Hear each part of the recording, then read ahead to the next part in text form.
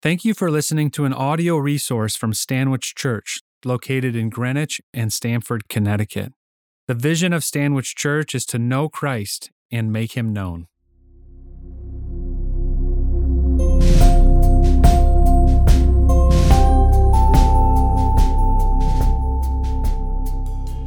The gospel lesson for today is from John chapter 6, verses 60 through 71. This can be found on page 1060 of your Pew Bible. Many disciples depart from Jesus after misunderstanding his teaching regarding eternal life. However, those who truly believe in him recognize him as the Son of God. A reading from John chapter 6, beginning with the 60th verse. When many of his disciples heard it, they said, "This is a hard saying.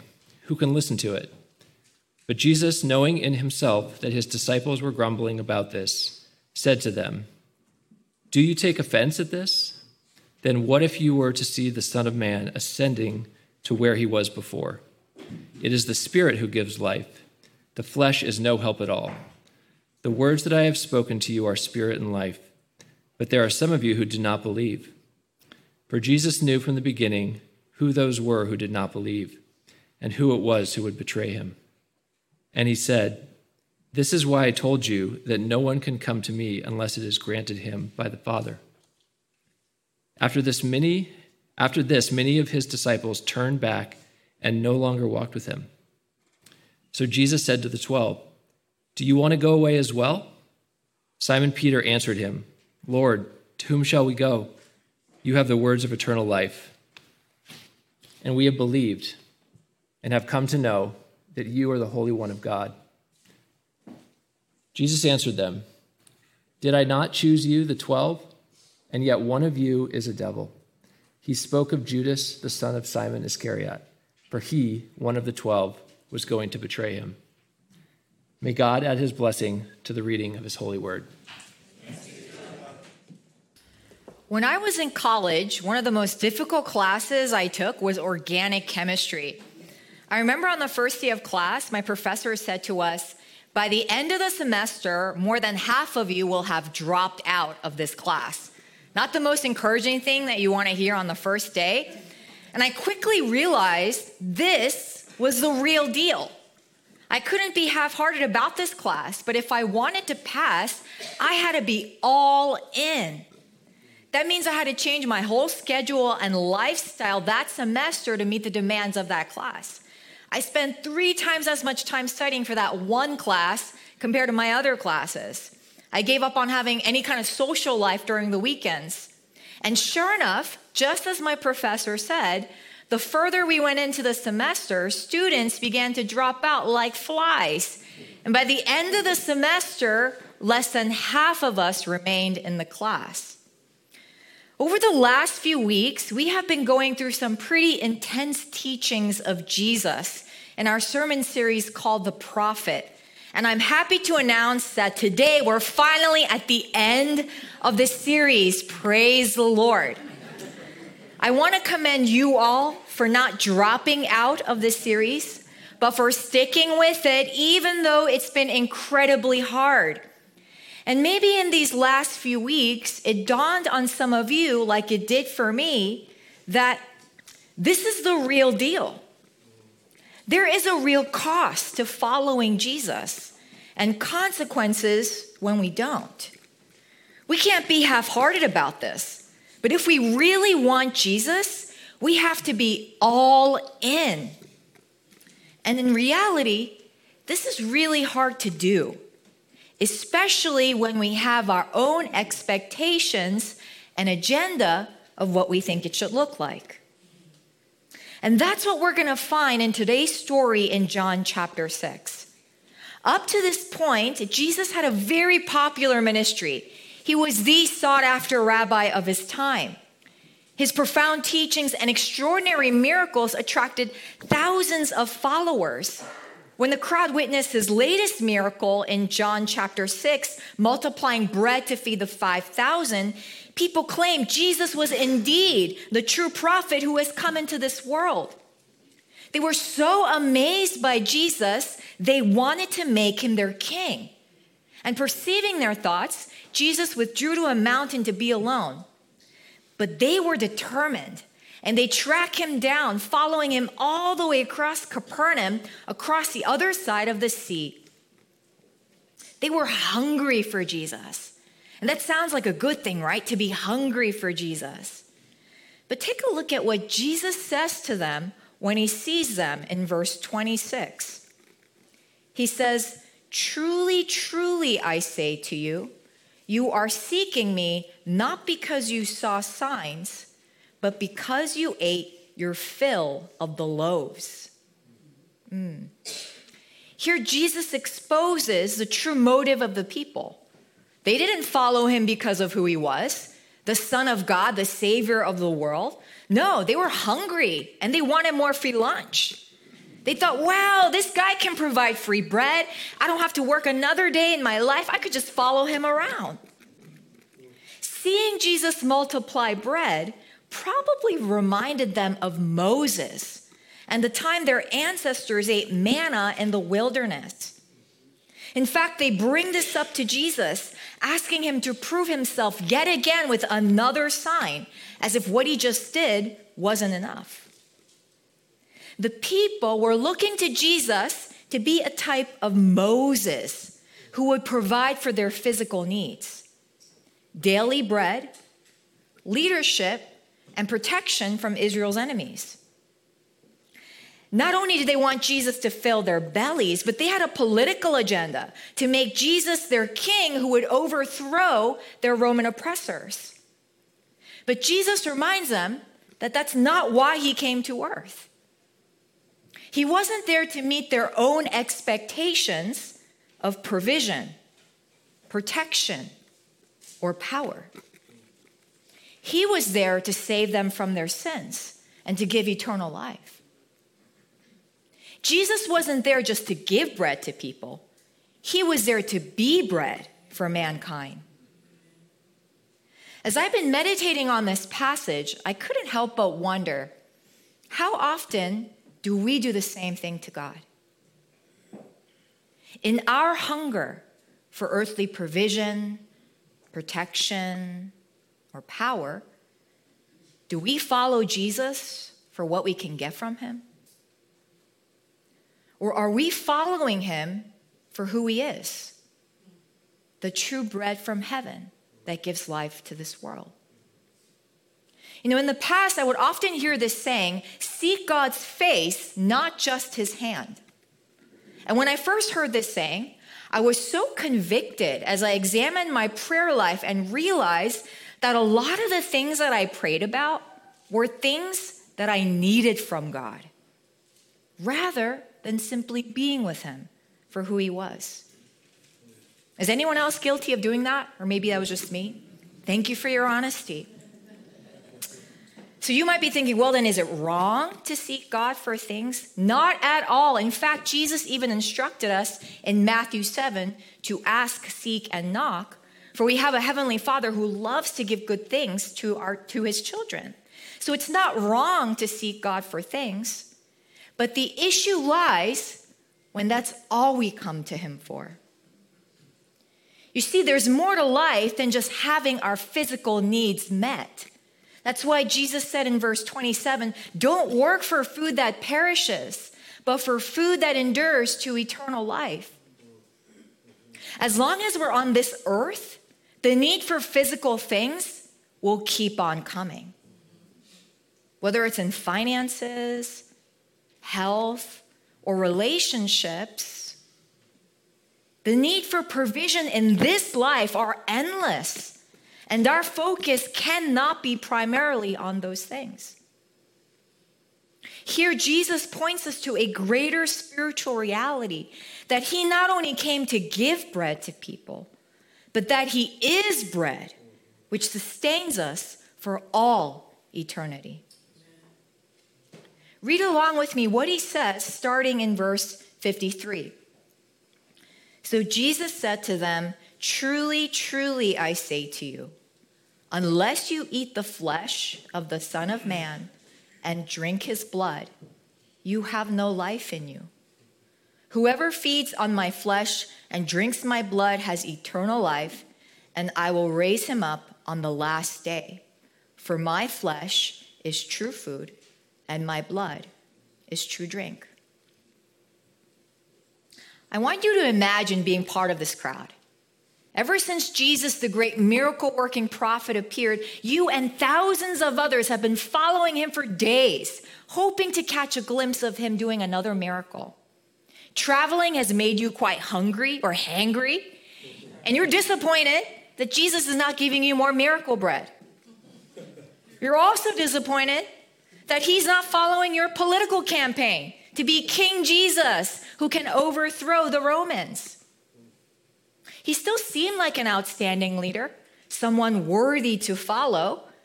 But what is this talk of his eating his flesh and drinking his blood? What's up with that? How can this man give us this flesh to eat? It's weird, gross, and highly offensive. You see, this was a little too extreme than what the people had signed up for. They just wanted a Jesus who could meet their physical needs, their needs for provision, protection, and power.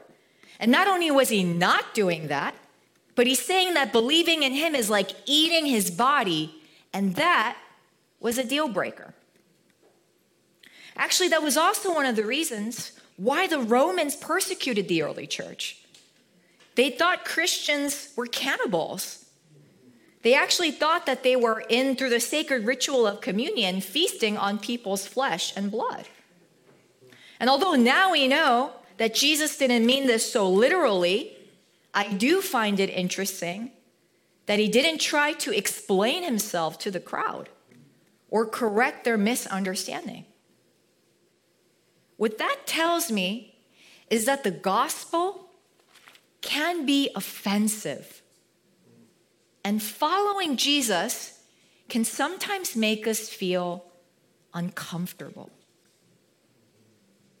We want a Jesus who can meet our needs. We want a Jesus who will bless our plans and agenda. But what happens when he doesn't meet our expectations for provision, protection, and power? Will we stick around, or will we drop out like many of his followers? Let's read what happens to them starting in verse 66. After this, many of his disciples turned back and no longer walked with him. So Jesus said to the 12, "Do you want to go away as well?" Simon Peter answered him, "Lord, to whom shall we go? You have the words of eternal life, and we have believed and have come to know that you are the Holy One of God." Now imagine that you're a pastor of the fastest growing megachurch, and in a single day, most of your congregation leave because of something you've said. I can only imagine the shock, betrayal, and the rejection that Jesus felt when he saw all those people who once cheered for him, worshiped him, wanting him to be their king, suddenly turn their backs on him and leave. I can picture Jesus in his humanity, feeling hurt, rejected, vulnerable, turning to the 12, who are not only his disciples, but his closest friends, saying, "What about you? Do you want to go away as well?" You know, there comes a time when almost every believer will have to answer this question at some point in their faith journey. When life gets really hard and you're feeling lost, hurt, uncomfortable, and confused. When it seems like Jesus is not answering your prayers or meeting your expectations for provision, protection, or power. like when a loved one you pray for isn't healed, or when a marriage falls apart and is not restored, when a prodigal you've been praying for is still far from home, when you desire a godly spouse and you're still single,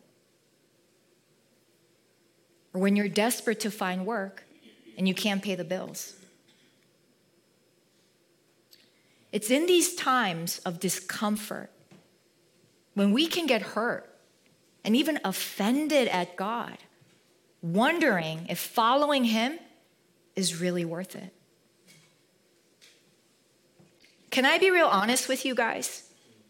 I want to be really honest. I've been walking with Jesus for nearly 30 years now. And there are times when I still wrestle with this question. My relationship with God is like any human relationship. It's complicated. I love Jesus with all my heart, but there are things that I just don't get. And times when I have been deeply hurt and offended by God, especially when he didn't meet my expectations in the way that I think or in the time frame I want. 5 years ago, I was receiving inner healing prayer here at Stanwich Church. And for those of you who aren't familiar with inner healing prayer ministry, it's when we intentionally create space to encounter God in a place of deep wounding. There's usually a trained prayer team that facilitates the time, asking the Holy Spirit to reveal Jesus and his truth to the one in need of healing. And sometimes what happens in these prayer sessions is that people will actually experience beholding Jesus in their hearts and in their minds that release incredible healing and freedom to a past hurt or trauma. If you're interested in learning more about this ministry, you can speak to me after the service and we can talk about it. So I was in the middle of this inner healing prayer session when one of the women who was leading the prayer asked the Holy Spirit to reveal a time in my life where I needed healing. And to my surprise, the Lord brought to my mind a very specific memory. I was in my 20s undergoing a biopsy for a tumor that they had discovered. This wasn't even the first biopsy. This was actually the second biopsy that I was going through. And I remember feeling vulnerable and scared, being in that exam room, laid out on that table. And even though they did give me some local anesthesia to numb the area, the procedure was incredibly painful. I remember closing my eyes tight and just calling out to Jesus in my mind. But the pain was so great that I really could not sense his presence at all.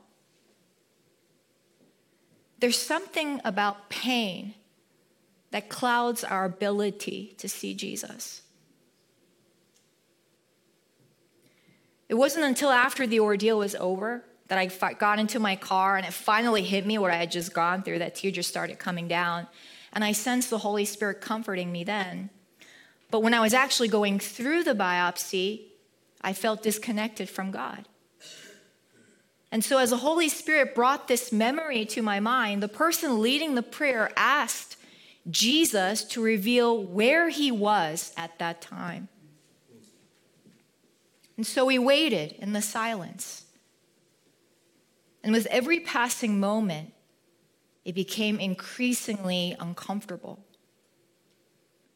For the longest time, I could not visualize Jesus in my mind.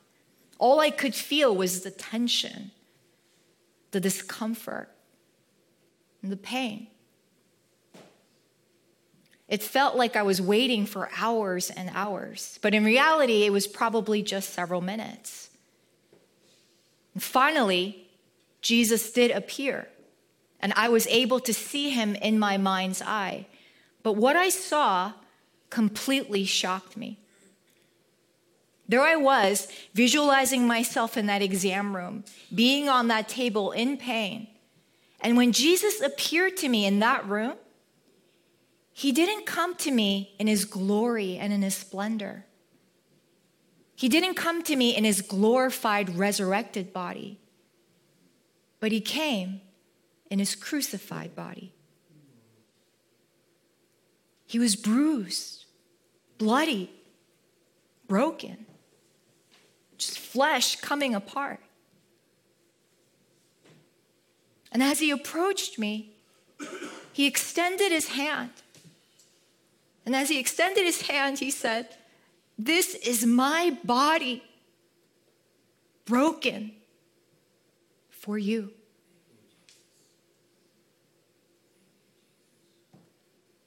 And I was undone. In that place where I was most vulnerable and weak and afraid, that was where Jesus met me, crucified. Seeing his body broken like that, I realized this is why he came to earth. He took on the weight of our sins, everything that's wrong in this world, all the pain, all the suffering, and he placed it on his own body at the cross. Isaiah 53:4 says, "Surely he has borne our illnesses and carried our pain." That's every kind of pain you can imagine. Physical pain, emotional pain, mental anguish. Jesus took on all that pain upon his own body at the cross. He was pierced for our transgressions, crushed for our iniquity. And it is by his wounds that we are healed. Jesus, the bread of life, who was perfectly whole, came down from heaven and was torn apart and broken for our sins. This is why the sacrament of communion is so powerful and why we do it together as a church every Sunday. Whenever we come to the Lord's table, we partake of Jesus, his living body, the living bread, so that we can receive the nourishment and the sustenance that we need for this life in our spirit, soul, and bodies. This morning, there might be some of you here in this room where you find yourself in that uncomfortable space where it's been hard to see Jesus. And if that's you, I want to encourage you that he is there. Jesus is with you. Amen. Even when our faith feels weak, amen, Jesus is with you. Amen. And he will never let you go. Amen. He is the stronger one in this relationship. And he's done the hardest part. He's given us his body and his blood. And because of that, even though we go through things in this life that we may not fully understand, we can continue to put our trust in Jesus. And do what Peter did and say, "Lord, to whom shall we go? You have the words of eternal life, and we have believed and have come to know that you are the Holy One of God." May these words be true for us as we put our hope in Jesus, who gives life eternal. Amen.